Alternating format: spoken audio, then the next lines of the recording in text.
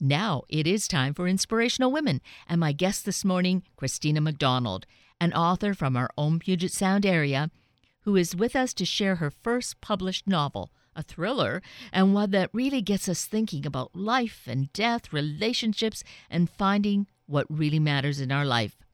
Let's meet Christina and find out more about her and about this gripping novel, The Night Olivia Fell. Christina McDonald, good morning. It is so wonderful to have you join us this morning.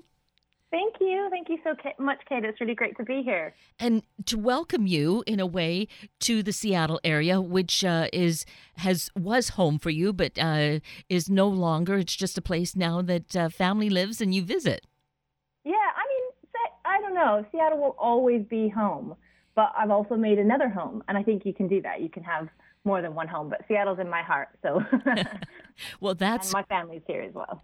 So definitely, you can keep coming back to this home. Yeah. But what a wonderful adventure to be living across what they call the pond and living in London.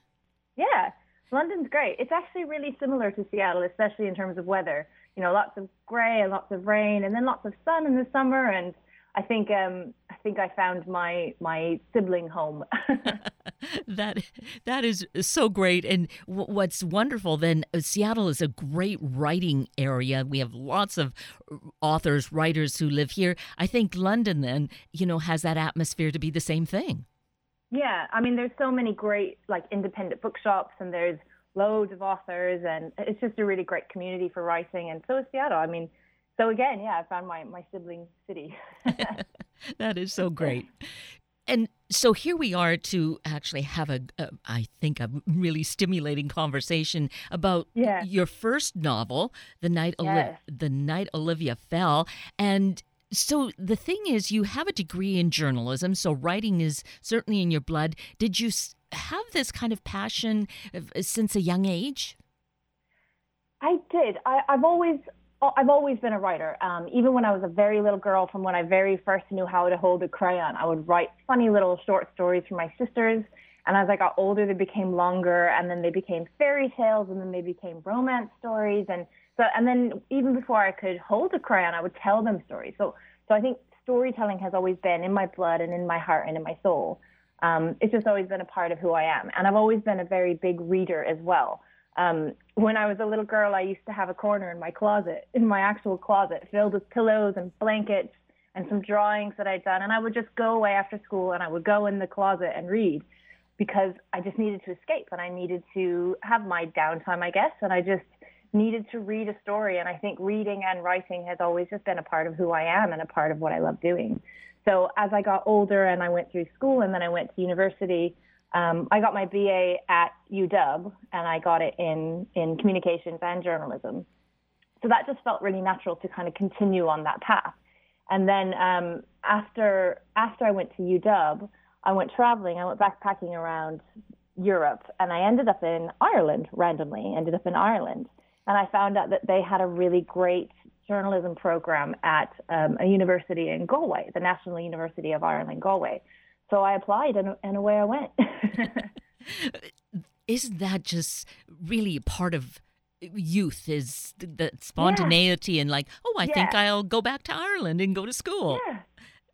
And it was really weird how I ended up there, too, because I initially went traveling throughout Europe. So when I landed at Heathrow in London, I had been flying throughout the night, and I was really tired, and I was like, I don't know what to do. I don't know where to go. I hadn't booked any place to stay. I hadn't organized anything. It was just completely spontaneous. And I happened to walk past an Aer Lingus desk, and I thought, I'll go to Ireland. And I bought a ticket, and I left right then and there and went to Ireland. And that literally changed the whole path of my life. It was very, very random. And then I met my husband, and we stayed in Ireland, and later we moved to London. So it was really just that moment. Did you meet him when you were on that vacation, or when you went back to school?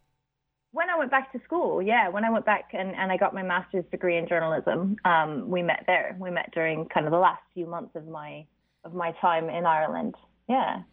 And that, so therefore you set down roots. Otherwise, who knows? I mean, it's so fascinating. Your life is this wonderful story of, just putting faith out there and trusting, and it just all unfolded, right? Yeah. I mean, I think that's part of life and experience, is just getting out there, and that's a huge part of writing as well, is experiencing things so that you can portray that in your writing. But yeah, definitely especially that whole part of my life was very much like, oh, I think I'll go to Ireland, or oh, maybe I'll go to Rome today, or it was very spontaneous. Now I have 2 children, so I don't have that luxury as much anymore, and they're in school, so I don't do that as much. But hopefully one day I'll get back to that, and I'll be able to share that sort of spontaneity and that love of travel with them as well. Indeed. This just comes to mind. So with 2 young children, do you spin stories for them? Do they ask you to tell them stories? Yeah, I mean, I don't really make up lots of stories for them. I read to them every single night, and I have done since my oldest, he's 10 now. I have done since he was born. So I've always read. So the first book, when my oldest came home from the hospital and I was rocking him to sleep, the first book that I started reading him was A Tale of Two Cities. And I know that's obviously not a story for children, but I think just words for any baby is a good thing. And obviously, as he started to get older, then we would tell him other stories that were more age appropriate. And then I did write some children's books as well, like self-published some children's books, and I did them mostly for them, but I also self-published them, and just with like little stories on how to be patient and determined and persistent and things like that are relevant for children, and I tell those to my children as well. That's really so fabulous. Hopefully that they are available. Perhaps it's more in Great Britain that they're available. No, they're available here as well. Yeah, I mean, they're self-published, so they're available on Amazon.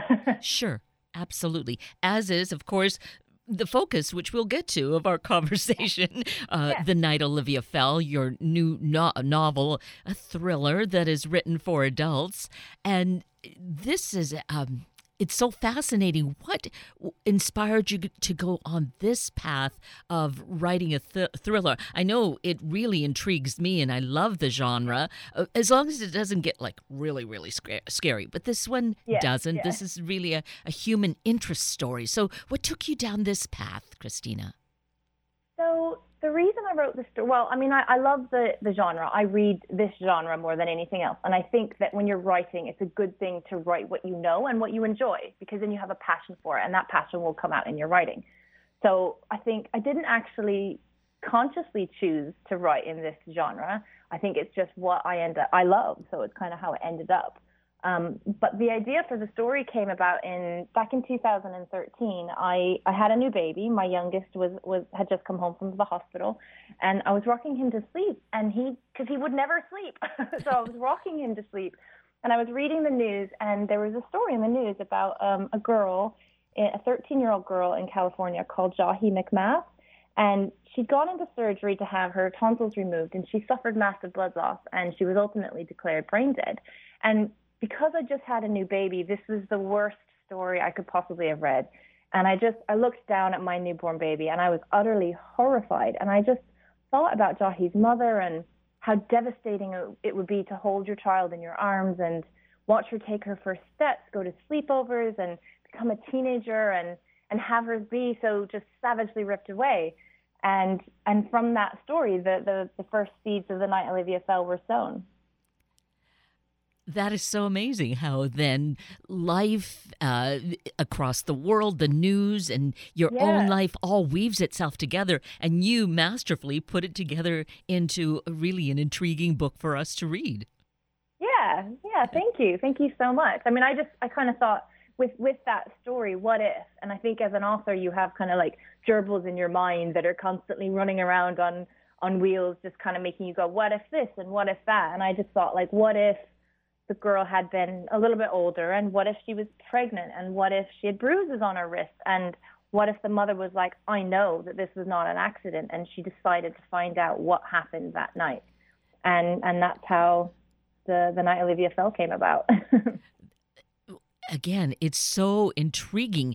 You were saying you write what you really enjoy and you love, and yet it's such a different story than others that we've read. So, all of that creativity is coming from within you, and you really pen this incredible story that really it pulls us along. Like, what's going to happen next? How is this going to work? Thank you so much. That's an honor to hear. I'm really thrilled to hear that. Thank you. And it's written in such a interesting fashion as well, of giving the story from both the mother and the daughter's point of view. And again, it just is so fascinating that you could do that so masterfully.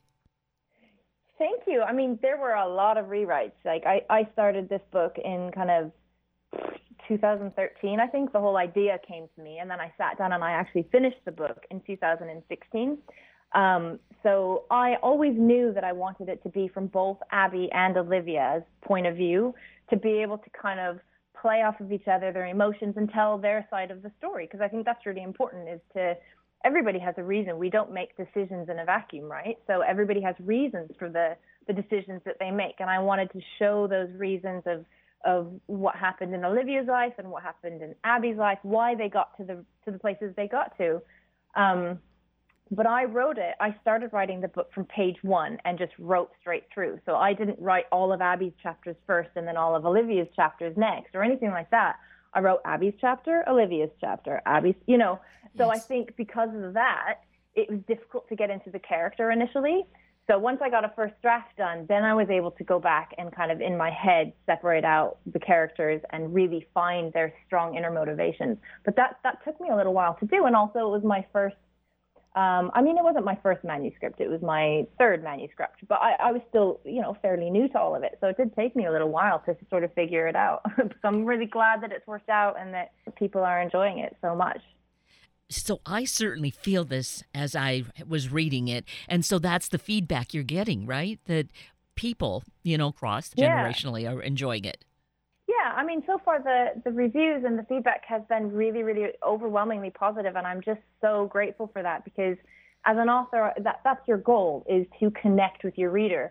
And people want to feel something, right? Like they want to feel what they're reading. They want to be taken on an emotional journey. And I think maybe that's why it's resonating with people, is that this is an emotional journey. It is, how far a mother's love will take her in finding out the truth. And there it is. Mother's love, mother-daughter relationships. This is going to easily appeal to over half the population. Yeah. Yes, definitely. I mean, I think it was a natural thing for me to write, because I am a mother and I also am a daughter. So I think it was quite natural for me to write that sort of mother-daughter. And also it being, a mother myself now and a little bit older, I was able to look back at things from maybe my mom's perspective or from any mother's perspective versus me as a teenager and a teenager's perspective. So I was able to kind of see both of those sides. Well, it certainly is so gripping, and it is still quite new. It's just come out. So let's take a moment and mention that, of course, it's as readily available as our computer or our favorite bookstore right now. Yes. It just came out on Tuesday, so 2 days ago. And it's still very new, and it's all been such an amazing roller coaster of a ride. I'm just so excited and just thrilled at everybody's support. The book bloggers and the early readers and everybody who has commented on it or shared it on social media, you guys commenting about it and talking about it. It's just been so amazing to me and a little bit like surreal, this has always been my dream. So now it's happening and I'm like, whoa. Really, to see it that concretely must be, such a thrill for you. Yes, it is. Yeah. And again, very surreal. I feel sometimes like, I must be dreaming. Maybe this hasn't happened yet, but it's happening. And it's like, oh, phew. And, of course, it has a very special connection for us here in the Northwest, because it is set in the greater Seattle area. Yes, it is. So when I know I live abroad now and I've traveled a bit and lived in a few different countries, but when I sat down to write a book, Seattle is still in my heart. It's in my bones. It is my first home and my first love. So it had to be set here because, again, it is what I know. And I wanted to appeal to my audience at my home, in my home. And so I had to set it here. The little town that is in the book is fictional. It's not a true story. It's not a true place. It is made up. It's kind of an amalgamation of Anacortes and Laconer, sort of. Yeah. But I Because made it all up. It's just in my head. yeah. And well, and I think we kind of get that as we read it, that that's it's not an actual place, but it Yeah, resonates of what we have here in the area, so yeah, we know. Yeah, that's yeah, great. yeah, yeah. Because I mean, Seattle it's probably the prettiest city that I've ever been to, and we have the mountains and the evergreens and the water and the hills, and there's just so much. And I wanted to take that beauty and make my book really atmospheric with the beauty that surrounds Seattle. So it had to be set here. It just had to be. Well, it's one, it's something interesting that we love to read. I love to read, at least, stories and watch movies about a place that I know, like, or especially where I live. There's a Yeah. special kind of intrigue about it. Yeah, I don't know. I mean, I don't know why that is, but I'm exactly the same. You're always more interested in things that are directly about you or about the place. You can read the book and go, oh, I know where Pine Street is. Oh, that's so cool. So those sorts of things, they just resonate within us. Right. Yes. So there's so much about this book, the setting, the relationships. Again, we really enjoy, I think, reading and kind of guessing about what may go on, which is why thrillers are so interesting, trying to Yeah. anticipate what the different turns might be and how things might eventually turn out. So, did you have a sense of that initially as you were writing, Christina, or did that also just kind of come to you how it unfolded? So I'm not much of a plotter, and I know that's wrong. I know authors are supposed to plot their book, but I just don't think that way. I literally started on page one and I just went. And I had an idea of who I wanted the characters to be, what I wanted them to go through, and I had an idea of the beginning and the end. But I didn't plot it out. I mean, I do sort of plot out like maybe a few bullet points of my next chapter or even the chapter that I'm in. So maybe I'm just a weird hybrid writer.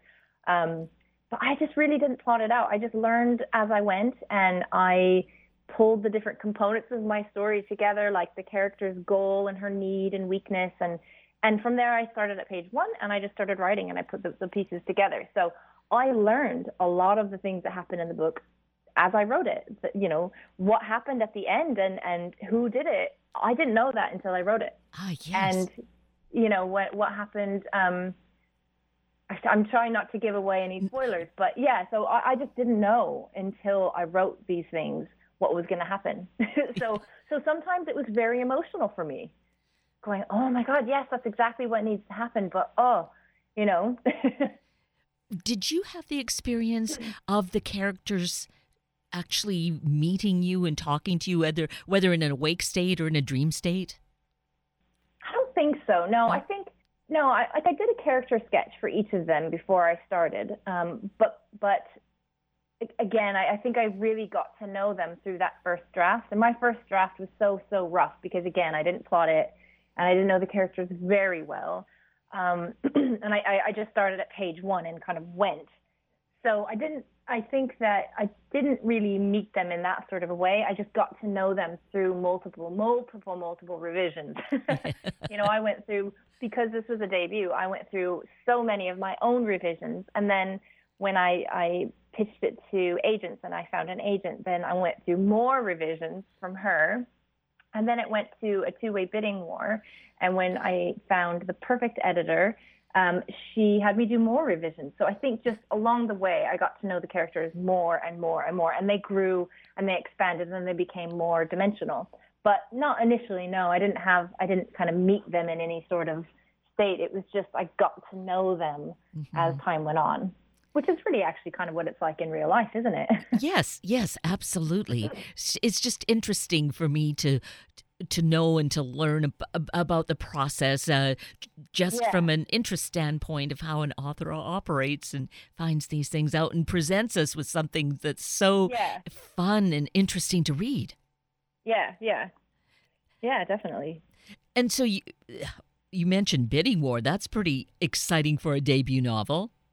Yes, it was. It was so exciting. I mean, I didn't even, in my wildest dreams, didn't even think that would ever even happen. But yeah, there were two publishers that were interested in the book, And I chose Gallery, Kate, my editor, just because I saw her insight was so fantastic, and we really clicked on the phone. We chatted on the phone about the book and her vision for it, because obviously when you submit a book to an editor for the first time and they see it for the first time, they have their own vision for what it's going to look like and where it's going to go, and they are very passionate about the book and they want it to be a particular way. And when Kate told me about her vision and we chatted about it and her passion and enthusiasm came through, I was so excited.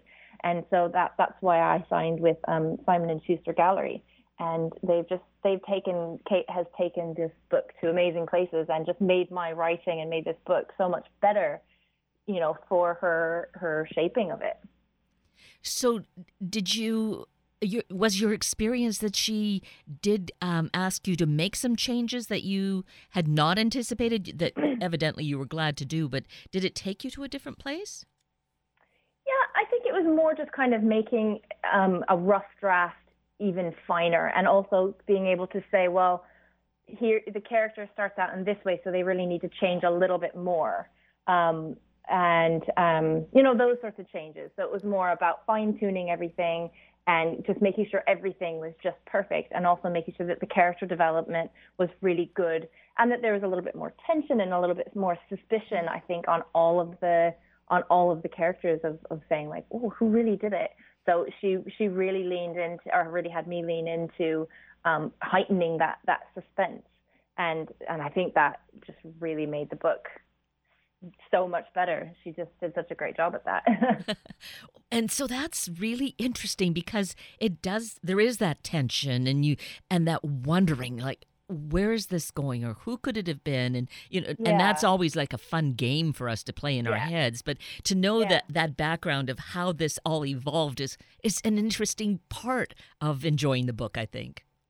Yeah, I mean, and I think because I didn't actually know who did it when I was first writing it, I think maybe that's why nobody else really knew either. But then I was able to, at the end, kind of go in and put in a few more red herrings and make other characters look more suspicious, and just really lean into that a bit, and then also lean into the development of their characters as well.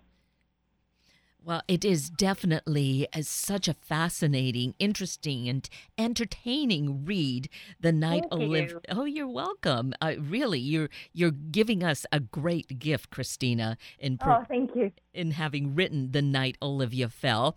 So this is freshly new, but I'm still going to ask you: are you working on another book? I am. I am just finishing up final edits on my second book.